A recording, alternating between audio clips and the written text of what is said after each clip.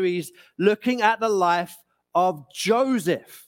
The title of the series is Dream to Destiny. And Joseph is a bit of an iconic figure, isn't he? There's so much which we're going to learn from him over the coming weeks. Last week we looked about being a dreamer. Joseph was a dreamer. The brothers said to him, "Here comes that dreamer."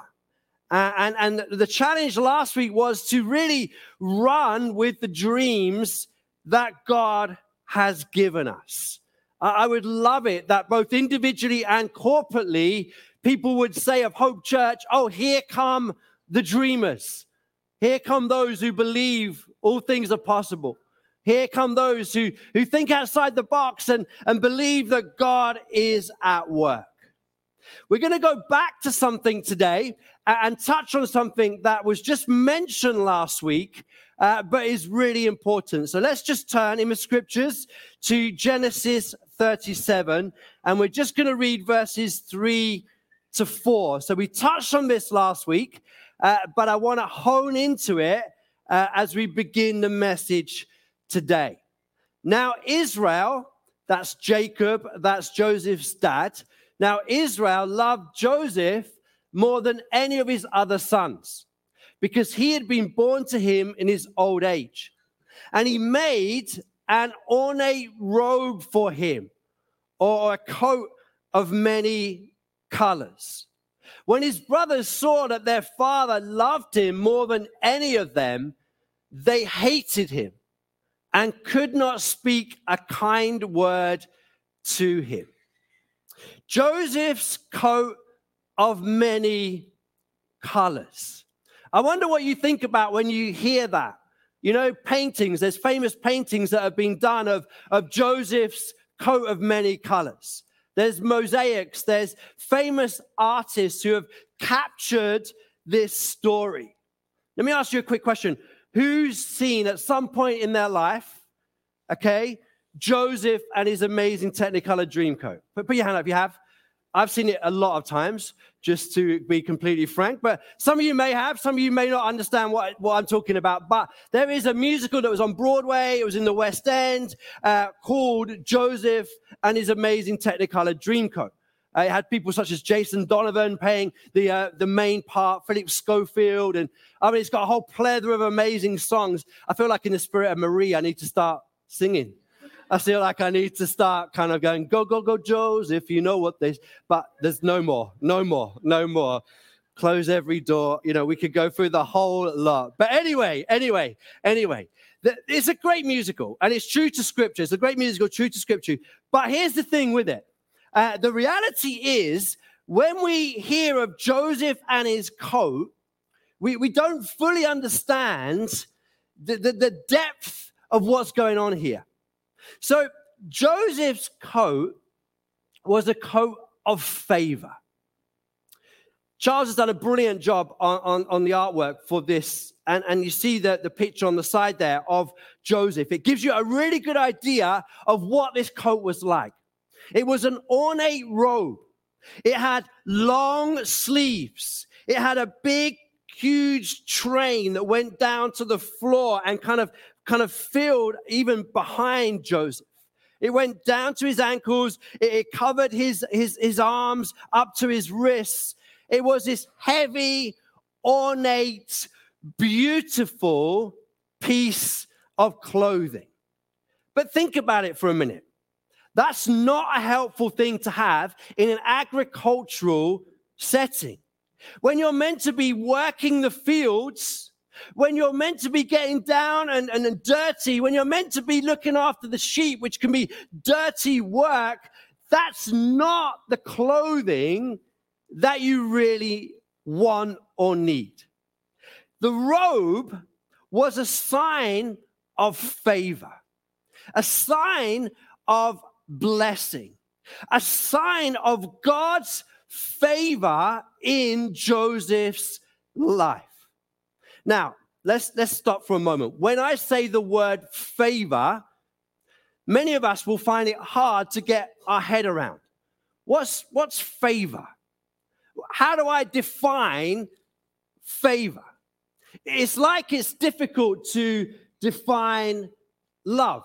You know, I love chocolate. I love my child. You know, there's an eros, romantic love.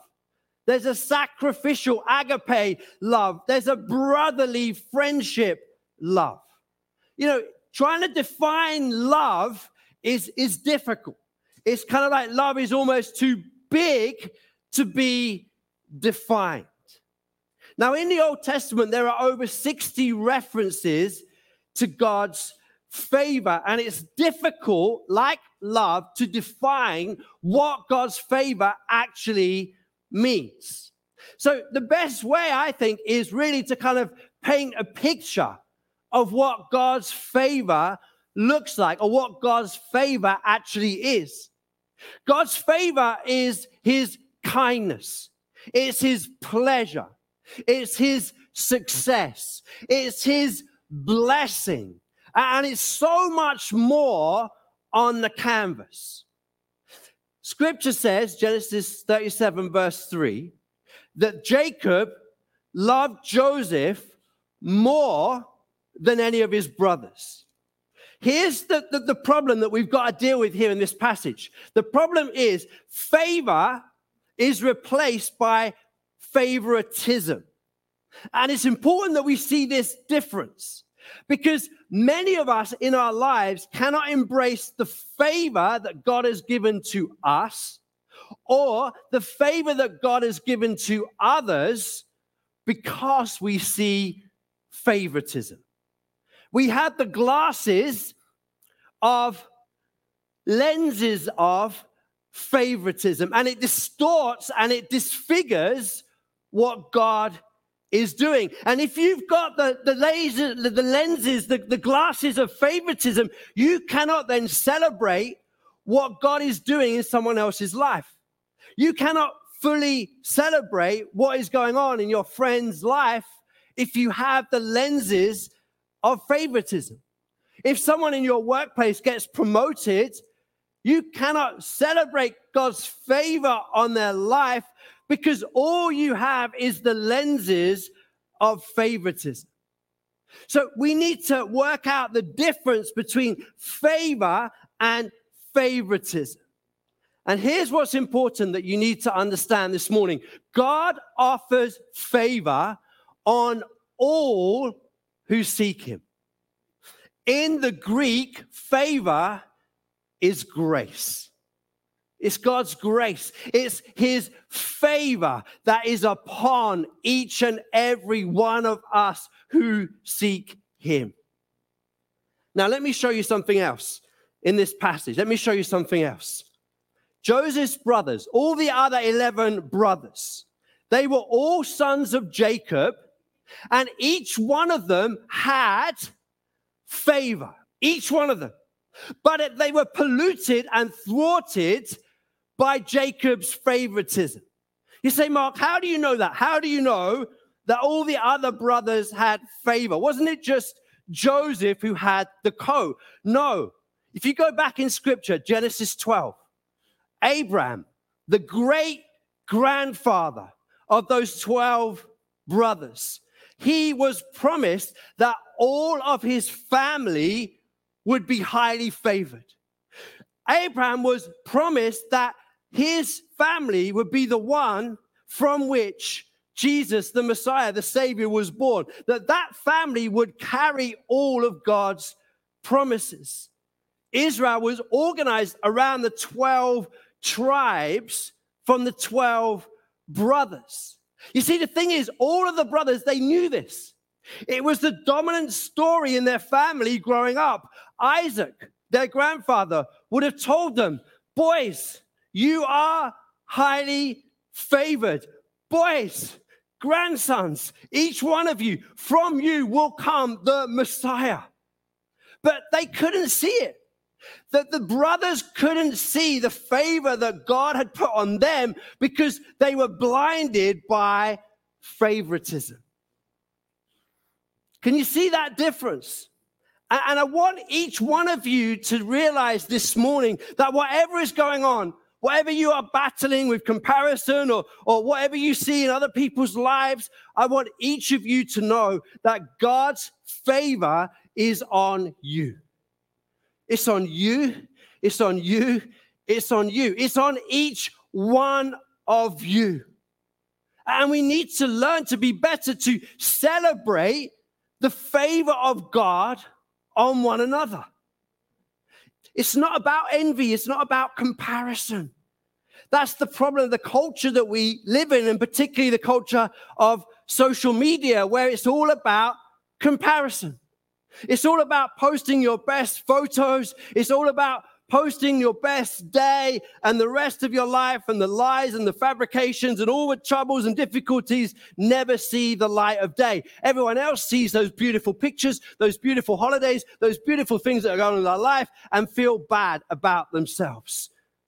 No. We need to be in a place where we celebrate the favor of God on all who seek him. And one thing to go along with this is this: we then mustn't try to grab someone else's favor because it doesn't fit. You see, Joseph's coat was for Joseph. It wouldn't fit the brothers. You see, Saul's armor was for Saul. It didn't fit David.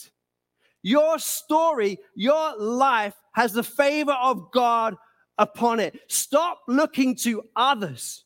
Stop looking to others and wishing you had their life, because God has favor for you and for your life. Let me challenge you at the beginning again of this year. I think I'll still say that on the 20, whatever it is, of January. But we need to be better at the beginning of this year of celebrating the blessings in our lives, of writing down in a notepad, on a piece of paper, on our phone, whatever it is, writing down the blessings of God in our life. To celebrate each and every day, I'm going to write down 5 things that I can celebrate in my life, God's favor in my life. I may have mountains of things to pray for, but I'm going to start with 5 things that I can celebrate God's blessings, God's favor in my life. A healthy family, a place where I am warm, a job.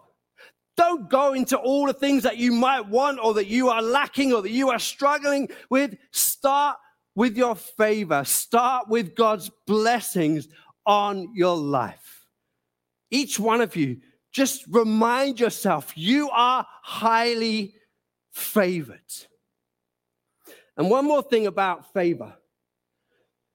Favor builds bridges for God's plan for your life. Let me put it like this. To get to the life that God has called you to get to fulfilling the dreams, the passions, the calling on your life, you need God's help. I need God's help.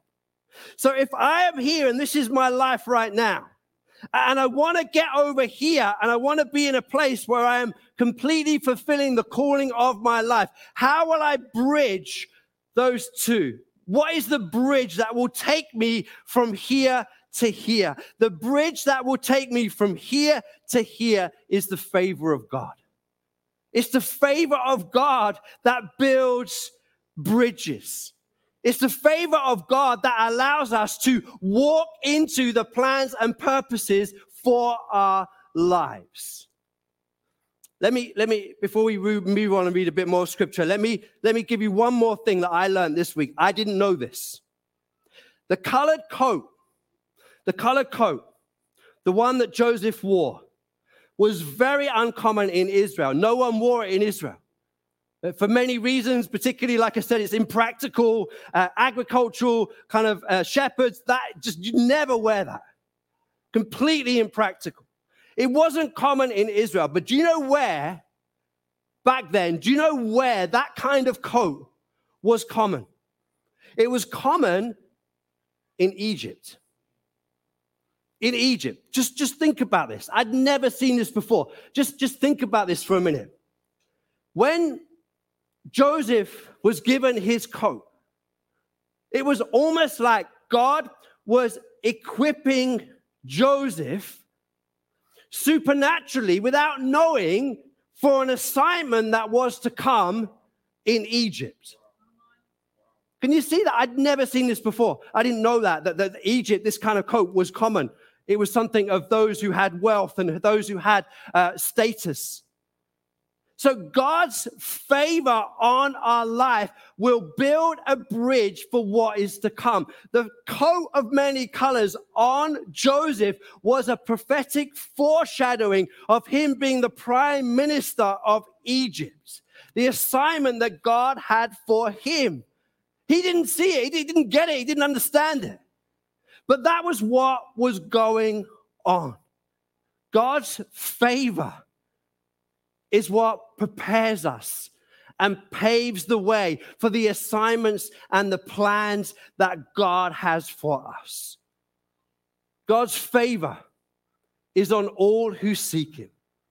And God's favor builds bridges and it prepares us for the life that God has for us.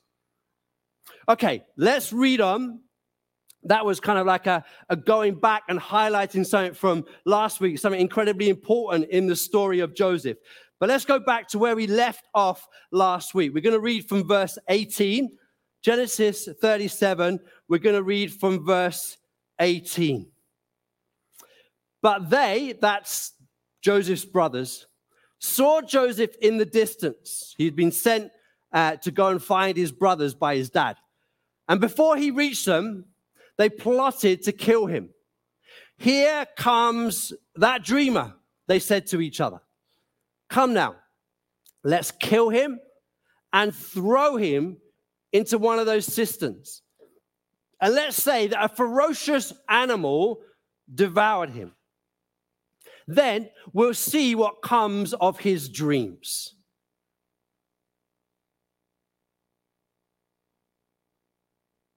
Verse 21, brilliant.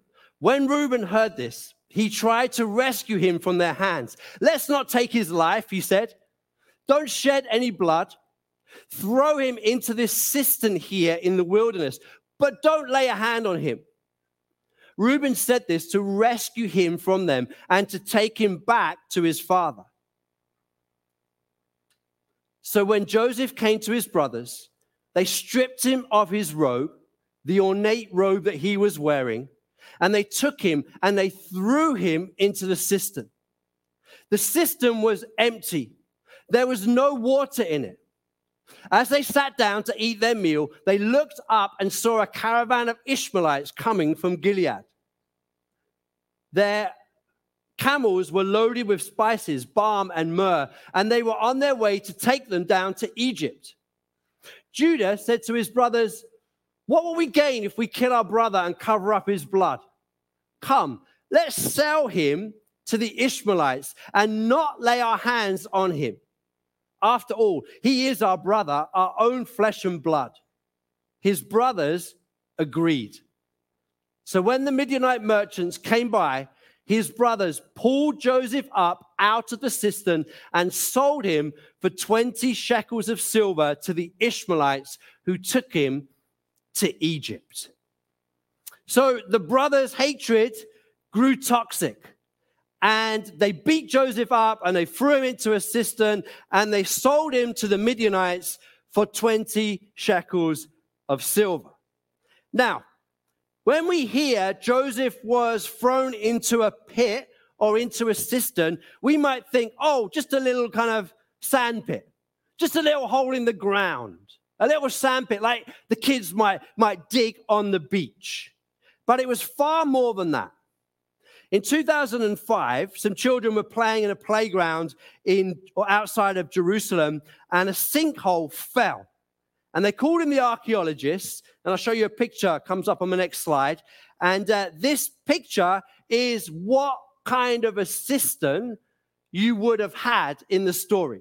That's the kind of deal of the cistern that you would have in the ground to collect the rainwater. But we know that this cistern is dry and this cistern has nothing in it. And they threw their 17-year-old brother down this hole. But I want you to think in a minute, because this was a deep hole. It was dry and it was a deep hole. So a 17-year-old youth chucked down a hole like that, what would have happened? They would have been battered. They would have been bruised. They would have had cuts banging off the side. I wonder how many bones of Joseph's body were broken. The point is, Joseph would have been badly hurt and in pain when he was thrown down the cistern. This wasn't just, jump into the hole, kind of that only comes up to here, and wait for the people so we can sell you in slavery. This was brutal. This was harsh. This was painful. I'm almost surprised that Joseph survived being thrown down the cistern. We know that it was bad because if you read a bit further on in Genesis 42 and verse 21, the brothers reflect on what they did. They talk about, we feel guilty that he was wounded, that he was in distress and begging for help. So I want you to picture this for a moment, because otherwise you think, Joseph chucked down a pit. Then some people came along, paid some money, and he got jumped out. Off he went to Egypt. No, he was down this well, this cistern, whimpering, crying, battered, bruised, maybe a bone or two of his body broken, calling out for help with kind of like a dry mouth. What were his brothers doing? His brothers were above ground, ignoring him having their lunch. They were probably eating Joseph's lunch and just ignoring him and just blocking out the sound. I want you to picture that because I then want to ask you a question. How many of you feel like you are in some kind of a pit today and you're calling out for help, but it seems like no one is listening? You see, pits are a hard reality of life. And there's two types of pits. Firstly, there's a pit of regret. The pit of regret is the pit of your own making. It's the pit that you have contributed to as a result of your sin. You see, when you are in a pit in life, it is good to ask the question, is this as a result of any specific sin in my life? That's not a bad thing to ask, because all of us have fallen short of the glory of God. All of us do wrong things, and all of us have blind spots in our lives. We were warned about those friends and spending time with them and what it might lead to. Now you're in a pit.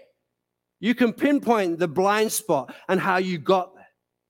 Those financial issues and struggles that you are in, you know that you were warned by the bank. You know that you were warned by friends. You know, and yet there is where you find yourself. Relational issues, brokenness, and problematic issues with relationships. You can trace what happened and where you got to. Guilt and regret are part of life, part of experiencing the pit of regret for things that we have done in our life. So there's the pit of regret, and then there's the pit of suffering. That is not of our own making. And I'll be honest, Joseph is a bit of a mixture of two. There's a little bit where he was foolish. He was a 17-year-old, blast off the mouth, foolish teenager who fueled the favoritism of his father, and look where it got him. But really, that's really harsh if you're saying that it's Joseph's fault that he got to a pit. Whatever he did didn't justify being thrown into a pit, being beaten and bruised and sold into slavery. He was in a pit of suffering, and that suffering was at the hands of others. I want you to understand, Hope Church. I want you to know, I want to remind you that suffering is a part of life. It's a part of life. It's a truth and a reality in the broken world that we live in, that suffering is part of life. Even Jesus who was perfect, Jesus who was sinless, Jesus who has nothing to do with any regrets. There was no regrets that Jesus had because he was sinless and did nothing wrong. But still, Jesus suffered. Suffering is not a measure of a lack of faith. Let me say that again. Suffering is not the measure of a lack of faith. We live in a broken world. Others will often sin against us. Suffering is a reality of life. 2 Timothy 3 verse 12 says, all who desire to live a godly life in Christ Jesus will be persecuted. Not too many bumper stickers or, for that one. All who desire to live a godly life in Christ Jesus will be persecuted. Now, here's the thing, and I want to tie in to close the dreams that God gives us, what we looked at last week. Here comes the dreamer, Joseph the dreamer. I want to tie that into the pits that we experience, the suffering in this world, because all God-given dreams will be met with resistance. They will. It's guaranteed. There will be resistance. Faith, listen carefully, faith is how we handle the resistance. Faith is how we walk through the trials and the difficulties. So I want to flip something in your head. I want to help you. I want to do a kind of a flip, a mind flip. You see, when God gives you a dream, that does not mean that everything is going to be plain sailing. When God gives you a dream, listen carefully, the pit is part of the purpose. When God gives you a dream, the pit is part of the purpose.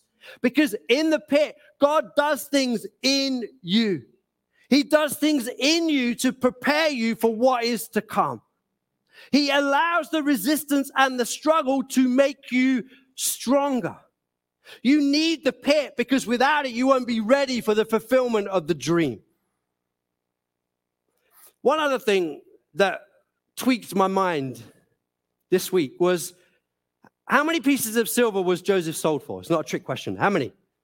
20. He was sold for 20 pieces of silver. Now, so much of the life of Joseph points to Jesus. And I was like, wouldn't it be great if Joseph was sold for 20 pieces of silver and so was Jesus? But how many pieces of silver was Jesus sold for? Thank you. He was sold for 30. Just checking your past is not dodgy and going kind of off-piste. No. Joseph, 20. Jesus, 30 pieces of silver.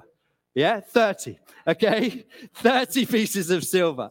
Judas sold him for 30 pieces of silver. So it annoyed me a little bit because that'd have been a great link. Oh, that'd have been a great link. Anyway, but Jesus was paid the going rate for a slave at that time. So Jesus paid 30 pieces of silver, which is what you would pay in those Roman times for a slave. So Jesus became a slave so you and I could go free. That's the gospel, isn't it? Isn't that wonderful? Jesus became a slave, 30 pieces of silver, so you and I go free. But back to Joseph, 20 pieces of silver. And this is where I was just trying to work this out. I don't know. It's like, well, was that because he was so beaten and disfigured? Was it because it was like discount? Joseph was a discounted kind of second-hand slave, beaten and kind of bruised and damaged goods. Damaged goods, 20 pieces of silver. Jesus, perfect, spotless slave, 30 pieces of silver. Anyway, just my musings as a preacher and trying to work it all out. But here's where I want to land this morning. Joseph, when he had his coat on, but then it was ripped from him and he was put down that well, down that system, he must have asked the question, where's my favor gone? Where's my favor gone, God? Where's my favor? When his brothers ganged up on him, they ripped him, they chucked him down that cistern. When he went from being broken and beaten and sold to be a slave, he must have asked the question, where is my favor? Where has my favor gone? But here's what I want you to hear very loud and clear. God's favor follows you in and out of the pit. You've got to hear this. God's favor in your life, it did with the life of Joseph, and it does with you. God's favor will follow you into the pit of your regret and your suffering, and then out of the pit into all that God has for you. God's favor was with Joseph when he went into the pit, and it was with him, as we will see in the coming weeks, as he came out of the pit and went to Egypt. You see, favor never was the robe. Favor was God with Joseph, and favor went with Joseph in the pit and out of the pit. Every time that Joseph hit a wall and hit a pit in this story, as we will see, he hits many pits and many stories, God's favor goes with him. It's the favor of God that meant the dream became his destiny. And for each one of us, I want you to hear this loud and clear, wherever you are and whatever's going on in your life. God's favor will follow you in the pit and out of the pit. Through the ups and the downs of life, God's favor is with you. God's favor will never leave you. As believers, we walk in the favor of God. If you're not a believer here today, do you know what? You can walk in the favor of God because Jesus went to the cross so that you can have a relationship with him and walk in the favor of God.